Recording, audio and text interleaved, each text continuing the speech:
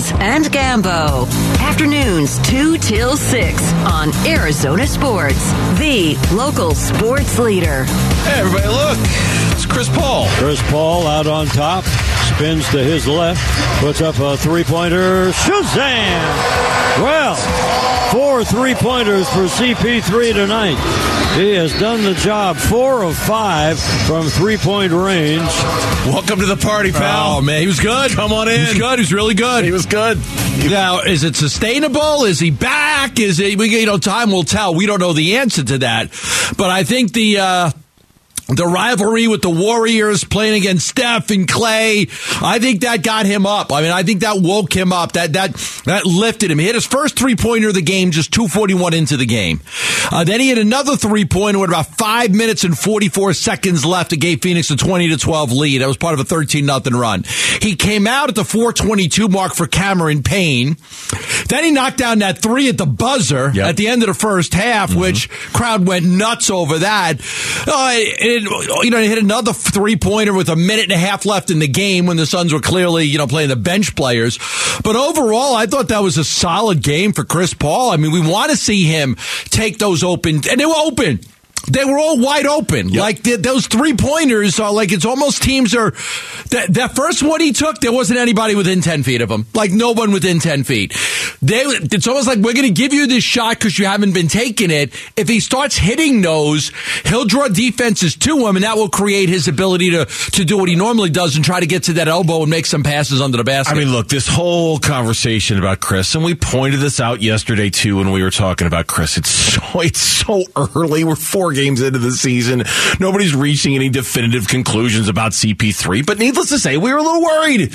We're a little worried when the guy goes 1 for 8 from the three-point line, and we're a little worried when he's shooting 1 for 11 for the season from the three-point line, and he's actively passing up shots. And we talked about this a lot yesterday. I think that's what I was more concerned about than anything else. It wasn't even so much the percentage of his makes, it was how he was passing up shots to the point where yesterday Monty Williams felt compelled pregame to say, we need Chris Paul to shoot the ball more. Shoot the ball. Go ahead. I mean, it's there. Take it. And Chris Paul, after the game, said, I shot 8 of them last game. You know what I mean? But, when you got so many weapons on our team, a lot of times you're facilitating, and I'm going to shoot. I promise. I'm going to shoot. Don't worry. Don't worry. You wouldn't think that you need to tell a player like that to shoot. You would think you would tell like a new player coming to the team that, that just wants to fit in, or a rookie or something. You're not thinking you're a 20-year veteran. Hey, you got to shoot the ball, Mo. We need you to shoot the ball. Chris Paul should know if I got a wide open three, I got to take that. I'm a Hall of Fame player. Like, I should be able to knock down wide open threes all day, every day. Like, I should be able to do that. I thought he had a good game. I thought he had a really good game. Did get the technical for flailing his arms when he got upset with the call. Chris always has that. He has that. Oh, sure. Tim Duncan used to have that look. Chris has the arms. Chris uses his arms when he gets really upset with the referee. The rip through, right? When he's trying to get it. Yeah, exactly. Yeah, he uses that. But I thought overall, right, 5 for 10 from the field, 4 out of 5 from three-point range. He came in 1 for 11. 4 out of 5 is great. 9 assists, 7 rebounds, plus 21 when he was on the court. He was an impact player for them. It was nice to see him be an impact player for the Phoenix Suns for the first time in a few games. It was. He also spoke last night about just kind of learning to shoot when he's not the primary ball handler. And that's obviously something that's a change for the Suns right now. I mean, Chris is still the point guard for the Phoenix Suns, but obviously they're using other guys as the primary ball handler, and so he's kind of relearning his role at least a little bit when it comes to that. No, I think it's something we all sort of talked about going into the season. We wanted to be just harder to guard. A lot of teams last year in the playoffs was trying to pick me up full court, and just me being the primary ball handler. So it's fun. I can actually shoot.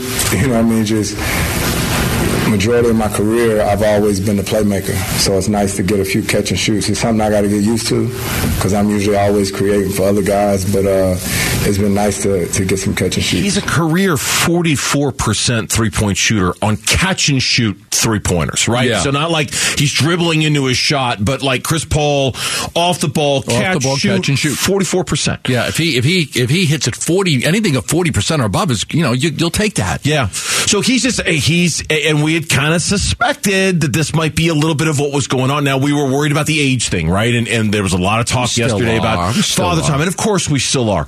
But I always thought that these first few games, even these first few weeks, were going to be about developing other options offensively so that if Chris is removed from the equation, like he was removed from the equation last year against Dallas, it doesn't gum up the whole thing, right? I mean, Dallas took Chris out of the game in that series last year, and the Suns' offense broke. I mean, it just broke. It wasn't the same.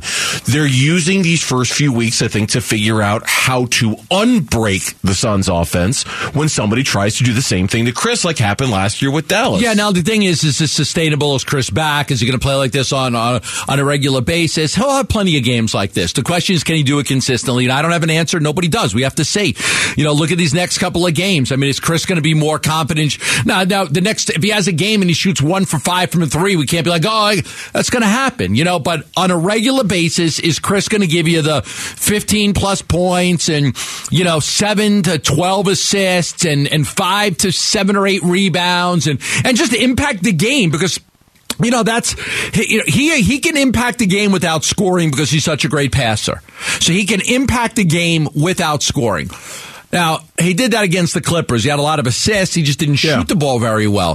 But if he shoots the ball, that's the elite Chris Paul. That's the Hall of Fame Chris Paul. That's the guy that, if not, then he's like a Ricky Rubio, or he's just like he's somebody that's, I'm a really good passer. I'll get a lot of assists, but I'm not going to score a whole lot. Yeah. Monty, after the game on Chris? It's got to be a confidence builder, but Chris doesn't need confidence. He's never lacking there. I think he's just really intentional about what he thinks is the right play, which is somebody else taking the shot. And Kevin Young, Book, Jay Gaspard, Denise Romero, like everybody's telling Chris to shoot the ball because he's a good shooter.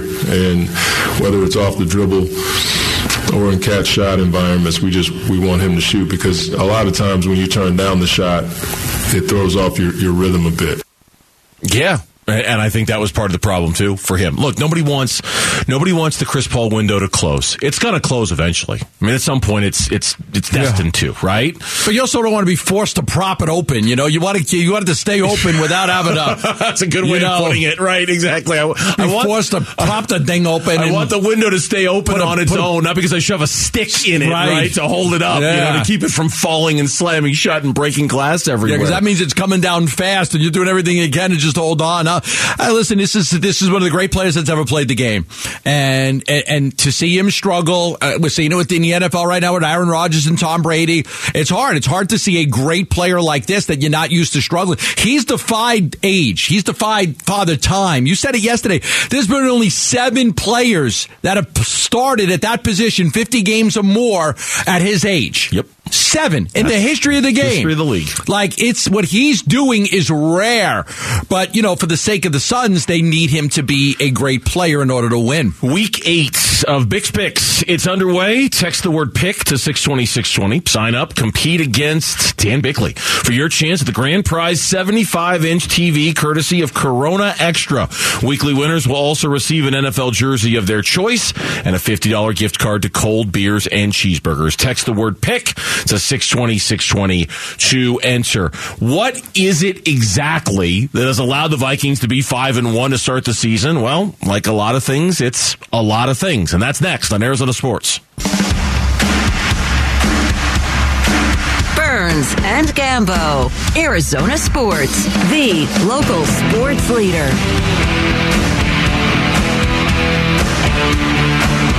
Welcome back. Burns and Gambo here on Arizona Sports, the local sports leader. John Gambadoro, Dave Burns, along, of course, with the whole team, Eric Ruby, Mitch Ferreldis, hanging out with you on this Wednesday afternoon. James Jones, the general manager of the Suns, by for his weekly visit coming up in 15 minutes. Good timing.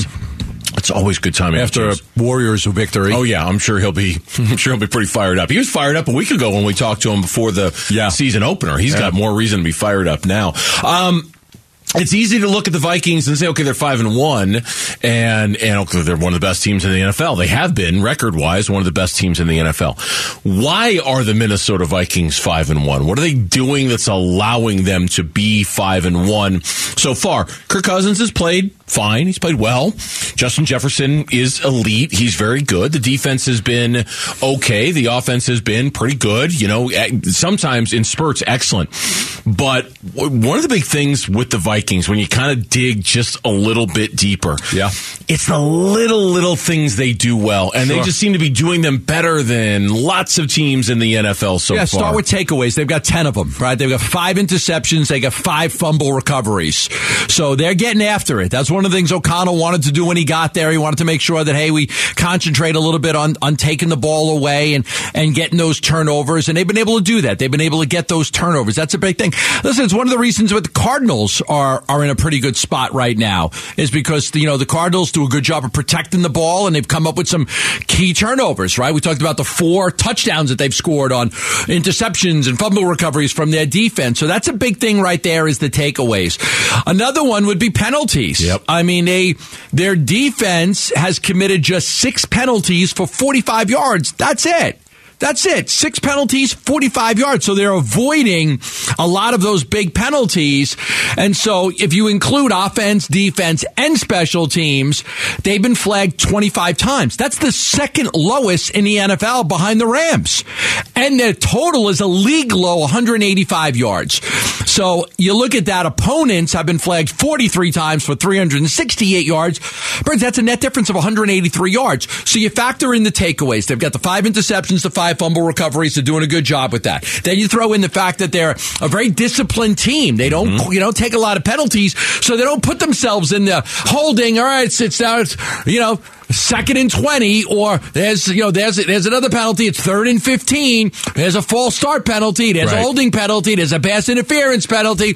They're not getting those penalties that can really hurt you on drives. And on defense, give teams first downs. On offense, make it hard to get a first down. Yeah, those are 2 key ones. Of course, we've already talked, and if you haven't joined us earlier in the week, we've already had a couple of conversations about how remarkably injury-free they've been all year. And that's mostly luck, obviously, although I read one story today trying to suggest that maybe it was the impact of their new executive director of player health and performance, a guy they brought with them from the Rams, as if he's the sports science techniques that he's using is somehow helping with the soft tissue injuries, and maybe he's got like the magic secret formula to avoiding those that other teams don't, because they've only had one really injured player all year. They've been remarkably healthy. Is that because of him? Maybe. It's probably more luck than anything else. I got a way to combat that. We just get Kevin Harlan to say the Vikings have been injury-free all year. It's like you did with Steph Curry. Hasn't missed a free throw, and then blank. And then there's this other stat that it's a little bit more detailed, but it's pretty simple to explain. In the final 4.5 minutes of either half, the Vikings are plus 33 in point differential. They're really good at the last 4 minutes of the first half and the last 4 minutes what does it remind you of the second half. What does that remind me of? The Phoenix Suns last year in the last 5 minutes of a game. I hadn't even thought of it. But that's exactly what it is. The ability to turn it on, knowing that there is going to be a break coming up here. Either the end of the game for the Suns was the end of the game. Yeah. The final 5 minutes, we're going to kick your ass. There's nothing you can do about it. That was like, there was one stat that I'm not a stat guy. You know this. There was one stat I was trying to hold on to for all of that. It was that the Suns not blowing that lead, right? When they had the lead going into the lead after 4 quarters, after 3 quarters. After 3 quarters when they had the lead, and then their clutch time games. Clutch time minutes were a big part of that. Final 5 minutes when it's 5 points or less, right? So what are the Vikings? Give me the numbers again. Plus 33 point differential in the final 4.5 minutes of either half. I mean, that's focus, that's attention, that's bearing down. I don't know that that's a fluke stat. I think that's, just making sure that when you have the ball, you try to get some points on the board. And, when you're on defense, just try to buckle down and not give up anything. Go into the locker room with some momentum at halftime and then finish out those games strong. I mean, that's discipline, right? But the other things that we talked about help with that, right? The lack of penalties help with that. The turnover battle, that helps with that, right? When you're forcing all these turnovers, that can help you have a differential like that at the end of a half or at the end of a game. Because I tell you, I mean, I was just doing some real surface level kind of look at the Minnesota Vikings. Okay, look, 5-1 is 5-1, but trying to figure out why they're 5-1. I'm looking at their offense, I'm looking at their defense, and they're fine. They're 13th in the NFL in points per game, and they're 12th in the NFL in points per game allowed. Yeah, they're a pretty good intangible team. Yeah, I mean, the numbers don't. There are some numbers that jump out at you, right? And you go, man, their third down defense is really good, but man, their red zone defense is really bad. They are very much an intangibles team, which kind of suggests, I know you were a Mike Zimmer fan, kind of suggests that they needed someone to come in and tighten down the loose screws a little bit, right? Like that team had gotten away from its principal chords. That team had gotten away from kind of some fundamental stuff and maybe was just sloppy and undisciplined and not paying attention to the little stuff like that. And under Mike Zimmer, I mean, look, the guy, blunt as they come, tell it like it is, old school football coach all the way, but it does seem like Kevin O'Connell's kind of come in, taking a bunch of loose screws, took out the screwdriver and kind of screwed everything down a little bit. Look, right? A long time ago, Pat Riley told me that you got a certain amount of time to make an impact as a coach, or the players start tuning you out. I said, what do you mean by that? He goes, well, you tell a player, follow me, do everything I ask you to do, and we'll win. Okay, first year, they do everything you ask them to do, and you don't win. Okay, second year, keep following me, do everything I tell you to do, and we're going to win. Second year goes by, okay, coach, all right, I'm doing everything you told me to do. We're doing everything that we were asking, and we didn't win. Third year goes by, guys, continue to do and after a while, the message wears off if you don't win. So, like with Zimmer, it may have been that. Like you could be a good coach and you've got a good message and everything. You're telling the players, follow me, and it doesn't matter. Like you with talent wise, you're going to tell the players. Every coach is telling the players, do what I want you to do, and we're going to win football games. No coach is out there. Hey, listen, you guys do everything that I tell you to do, and I'm telling you, we're going to go 6-11 this year. We'll win 6 games. No, we're going to win 6. Nobody's saying that. Every coach in the NFL is telling their team that they have a chance to get to the playoffs and have success if they do what the coach is telling them to do. Follow us. Follow my direction. Follow my lead. Follow your coaches. Do everything. But that message can wear off quickly. You don't have 10 years anymore. You don't have 5 years. You got 3 years to start showing that you can win, or the players start to, I'm not going to do what you tell me. I've been doing it for 3 years. You know how many games I've won? I'm not going to keep doing everything. I'm busting my ass doing everything you tell me to do. It's not working. You kind of roll your eyes a little bit. Yeah, you start not giving the 100% effort that you did when he first got there. It's just the truth, and that's so. That Pat Riley told me that. And I followed up and I asked him about it some more, and he explained it to me. It was a one-on-one I had with Pat Riley, and we just talked about that for a while, and I've always believed that, and I've always followed that through. Yeah, okay, yeah. I get it why that coach has to be fired now. It is interesting, too. Take it for what it's worth. It's the Vegas gambling line. Cardinals are only 3.5-point underdogs in this game. There's not a lot of belief in the Vikings. There's not a lot of, hey, man, they're great. What do you get now, 2 for home team? Is it 2, not 3? They've reduced it. It's 2. It used to be 3. It used to be the home team just by default got 3. And now, because the numbers have kind of evened out a little bit in terms of home teams and how they do at home, I think it's down to like 1.5 or 2 that the home team gets. So it's not like I went to go look at the spread today, just curious. And I was thinking probably, you know me, I kind of like to mess around with these and set lines. I was thinking like 5.5, 5, somewhere around there, a little bit more than a field goal, a little bit less than a touchdown. 3.5, that's it. I think you're right. I don't think there's a ton of belief that the Vikings are all that and that good. You're not going to see big point spreads because of the Giants record, the Jets record, the Vikings record. Yeah. I mean, you're not going to see these teams favored by a touchdown because they're not that good. The Vikings have played, every game the Vikings have played have been a one-score game. Is that correct? I believe that's other than the first one in which they lost. Or all 5 wins are one-score games. All 5 wins are one-score games. There you go. Right there. Nobody's going to give them. Going to make them an 8-point favorite. When we come back on the Burns and Gambo show, Suns off to a terrific start so far, and there is a lot to talk to the general manager about, including Jay Crowder, the latest there, and what is the reason for this hot start. We'll talk with James Jones. He'll join us next on the Burns and Gambo show. Burns and Gambo, Arizona Sports, the local sports leader. Back here with you on the Burns and Gambo show. Yeah, Arizona Sports, the local sports leader. James Jones, general manager of the Suns, scheduled to join us any moment now, and we expect we'll be hearing from him very soon. While we wait for James, Jay Crowder, the situation was addressed last night during the national broadcast on TNT. Chris Haynes, NBA insider, sideline reporter for TNT. Oh, is it in the reset? I will play the cut. Thank you, Mitch. I'm going to play the cut. Let you hear what Chris Haynes had to say, relaying Jay Crowder's statement on why he's not with the Suns. Here's Honestly, what he said. This is unfamiliar ground for me. This is my 11th year, and I've always been in camp and started the year off with my team. The business of basketball has taken its course, and changes have come. I do not want to get the details just yet, but it's definitely not true of the narrative being pushed about me not starting or not. I can honestly say that I've had 2 great years with my teammates and the fans in Phoenix. I do not take that for granted. I'm forever grateful for the moments we shared. Quote, it's definitely not true of the narrative being pushed about me starting or not. I can honestly say that. That's not the biggest narrative. The biggest narrative is you want a contract extension and they're not going to give you one. I think that's the biggest narrative. More so than you're going to come off the bench instead of starting. Because he wants money. He wants a contract extension. Yeah, I think the two, I always thought the two kind of went hand in hand. Yeah, maybe in some ways they do. Maybe he feels like by going to the bench, if I'm getting less minutes and I'm not playing with Booker and Paul, I'm not going to be as effective, will hurt my value. Okay, I'll buy that. I'll buy that.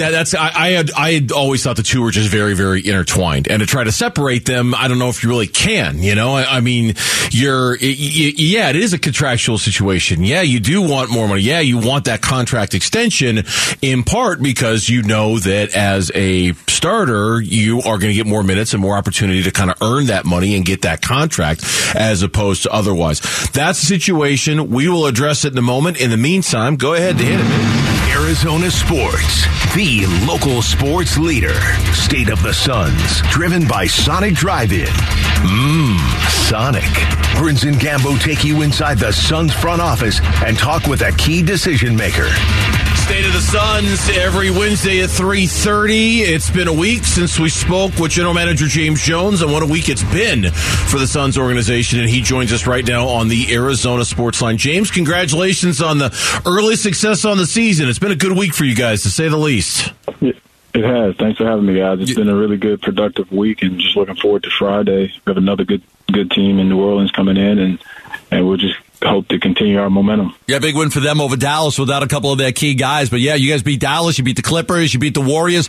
Let's talk about that game last night. Look, you were in this league for a long time. You were very successful. You know what it's like to be a champion and have teams coming after you on a regular basis. There's no rest for the weary when you're a champion. You guys, the intensity level of that game for the 4th game of the season did seem like a Game 7 of the playoffs, didn't it? It's meaningful. It was a meaningful game. I think during the regular season, especially when you start the regular season, coming off the summer, everyone's itching to play. And when you play with the postseason in mind, sometimes it can be a slog. You just think about, how do we get to the next game? But when you have games like yesterday, we have 2 really great teams, Hall of Fame players, all NBA players, and guys with a lot of pride and a lot of success, you want to go out there and compete. And I thought yesterday both teams played at such a high level. It made for entertaining basketball. What about that win? What does that win do for this team? Does it just help build confidence? Does it do anything to push you further along as the season goes? it gives us stress, right? I mean, you have to bring it to beat that team, and so you play with maximum effort, and they put you on your heels to see how you respond. I thought yesterday, both teams, especially early until we got ahead pretty far, both teams threw haymakers, and the opponent responded. I thought it was good for us, and I thought it was good for them, because if we want to be the team that we think we can be, we'll have to beat really good teams. James Jones, our guest here on the Burns and Gambo show. Devin Booker, another brilliant performance last night with the 34, the 7 assists.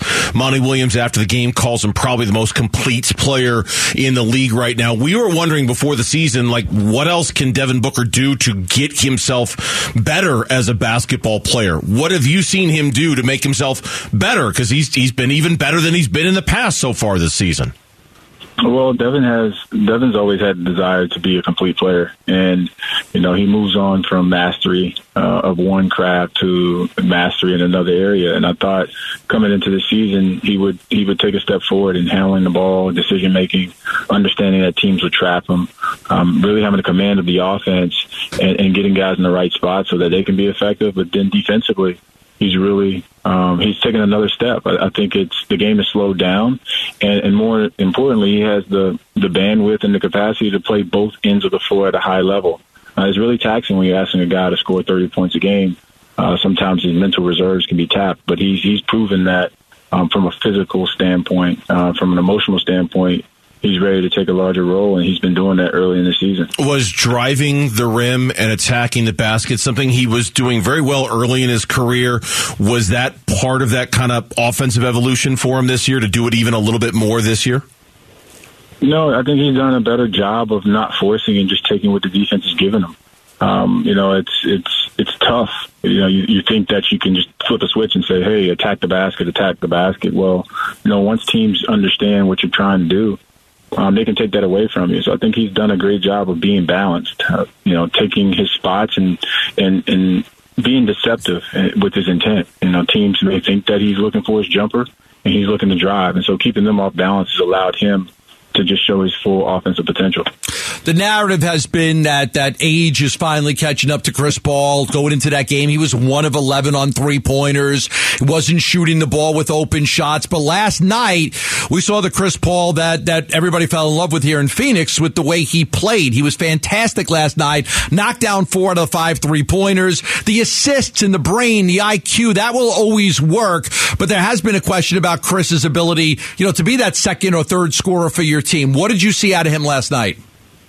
I saw Chris show up when a big game was there. I saw the 4th game of the regular season in a season where, you're trying to balance and figure out how do you finish strong. The narratives will change game to game. That's the beauty of our game, our sport. A guy can have, a 19 for 19 field goal attempt game and make all his shots, and, it's the highest of highs, or he can have, a down game and it can be the lowest of lows. But we still know if you canvass this league, you'll be tough. It'd be tough to find a better point guard, better leader than Chris.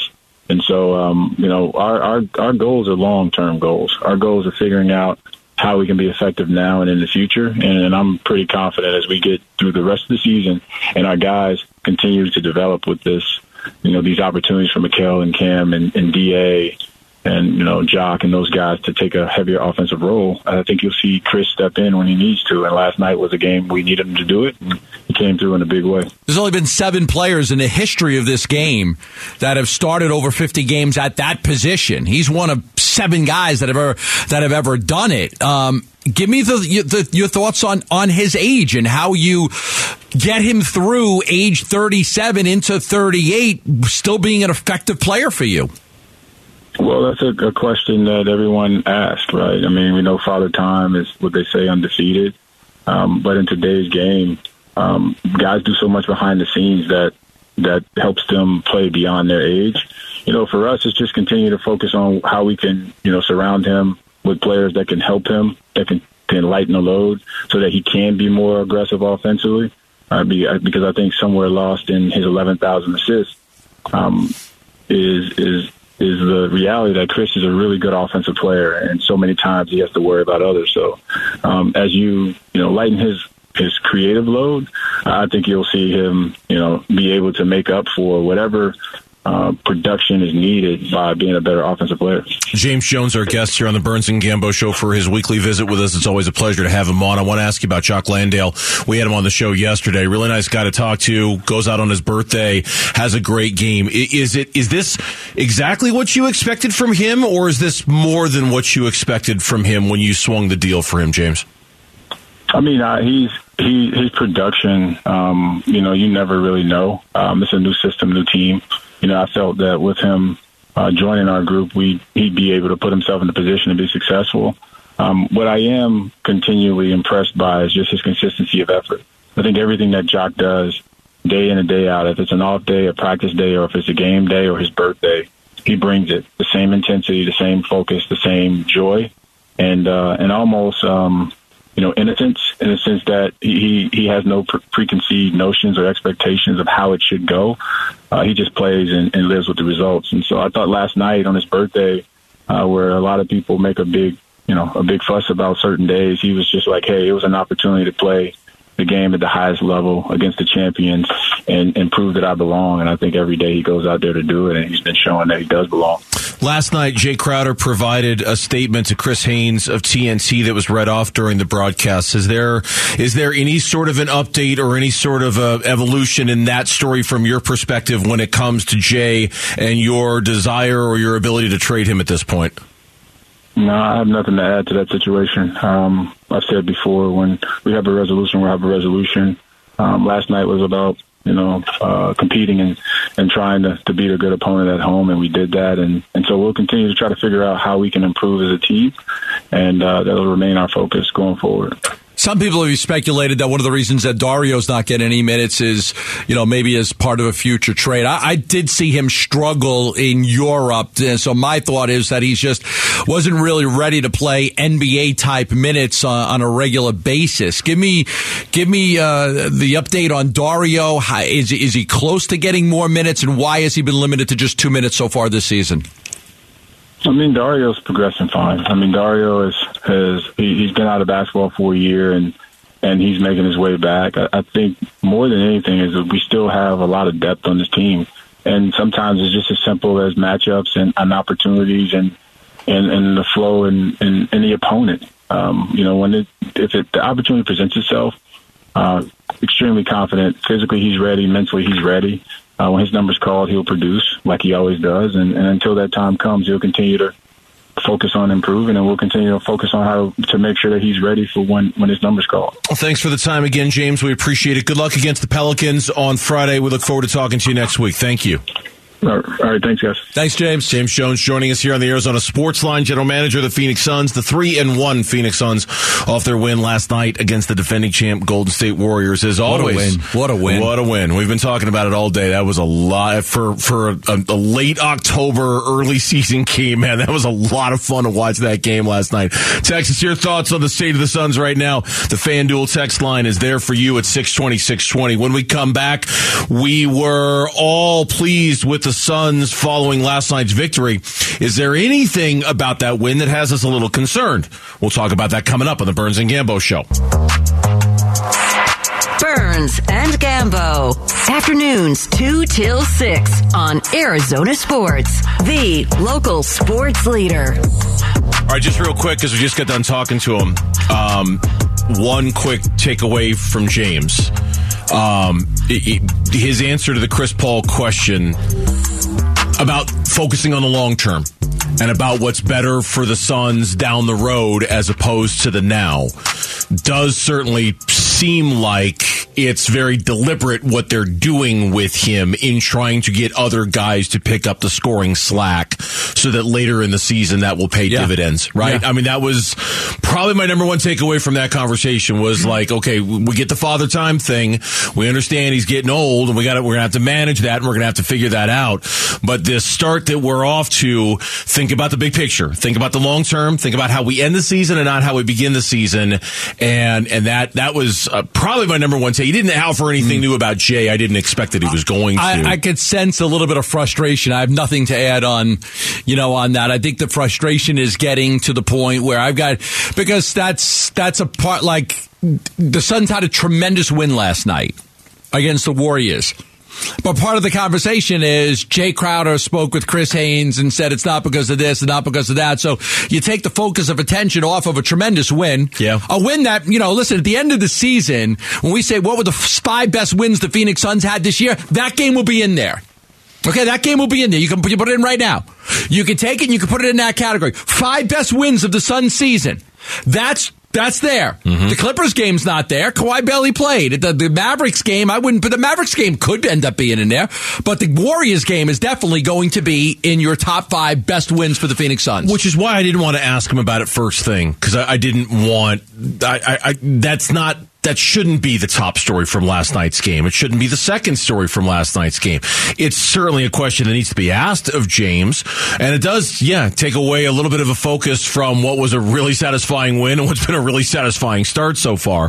But at the same time, Jay Crowder provides a statement to Chris Haynes in the middle of the game. You gotta ask the question. It was a very thoroughly satisfying game last night for the Suns, to the point where you're already putting in the top 5 on the season, and they've only played 4 games. Mark this down. I mean, wouldn't you? Would you agree that will end up being one of the top 5 wins? I'm just using that as a setup to kind of take us where we're going next, because where we're going next is, do we have any concerns about last night's game? Was there anything we saw? Concerns are probably the wrong word, but you know what I mean. Like, is there anything about last night where you go, okay, hey, they're 3-1, they just beat the defending champs, but ... Because I know what I would say. Cam Johnson. That's what I would say, too. Cam's not playing great. Yeah. He's not rebounding the basketball. He shot 1 for 6 last night. He had another game this year in which he was 1 for 6. So he's not being that consistent shooter. See, I think one of the moves in getting Cam instead of Jay was, man, Jay is just so on and off, on and off, on and off. And so far, that's what Cam has been through the 4 games. He's on and off, on and off, on. Like, he's Jay Crowder. He's the consistent, the inconsistent shooter that Jay Crowder was. And I think one of the reasons that they wanted Cam was they felt like Cam was more reliable as a shooter. Mm-hmm. More reliable, more consistent. And there were other things about Cam's game that they liked too. And he's their guy, and they were going to pay him money. But I do think the shooting was one thing that they felt that they would get a little bit more of a consistent guy, and he seems to be much like Jay was. Now, these things can change rapidly. This time yesterday, we were concerned about Chris Paul and his three-point shooting and whether Father Time was coming to get him, and he goes out and goes 4 or 5 from the three-point line, right? These things can change in a hurry this early in the season, but I would totally agree. Cam Johnson just doesn't look comfortable yet as a starter. It doesn't look like he's really settled into that gig and what they need him to do. I would totally agree. The one thing that we thought, and again, it's really early, the one thing we thought was going to be a big concern, man, the bench came through again last night. They 42 points? 42 points. Rebounds? Yep. For the bench, and they're getting great contributions all across the board.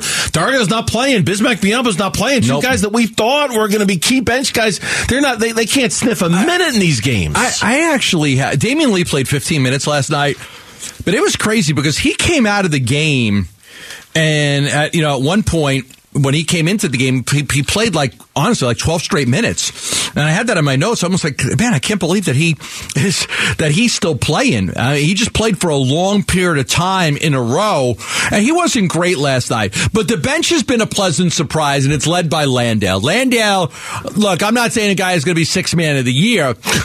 But maybe he could be a candidate if he keeps this up. He's helping them offensively. He's helping them defensively. He gives them a physical presence and toughness that you've talked about. He's a tough kid. He's going to go in there and battle. He's not afraid to take a shot to the teeth or an elbow in the face or anything like that. He's going to go battle. He's going to give you everything he has. He's been really good. Look, Cam Payne, he's been better. I'm not as concerned about Cam Payne, right now as I could have been. I think he is. He may not be where everybody wants him to be, but it's not like Cam Payne came out oh my God, they got to get a backup point guard. This guy's terrible. I don't feel that way about Cam Payne. No, it's I not yet. I don't either. I mean, with me, I'm still very tentative about how I feel about him. Right. I want to see a whole lot more before I make any. He I'm not saying you over, are, but yeah, and I'm not saying you're reaching any definitive conclusions either. But I still got a long way to go. I'll say this about Damian Lee, man. He got the second most minutes off the bench last night. They trust him. 15, right? Yeah, 15 and 20 seconds, which is a little more than Landry Shamet, but not as much as Jock Landale.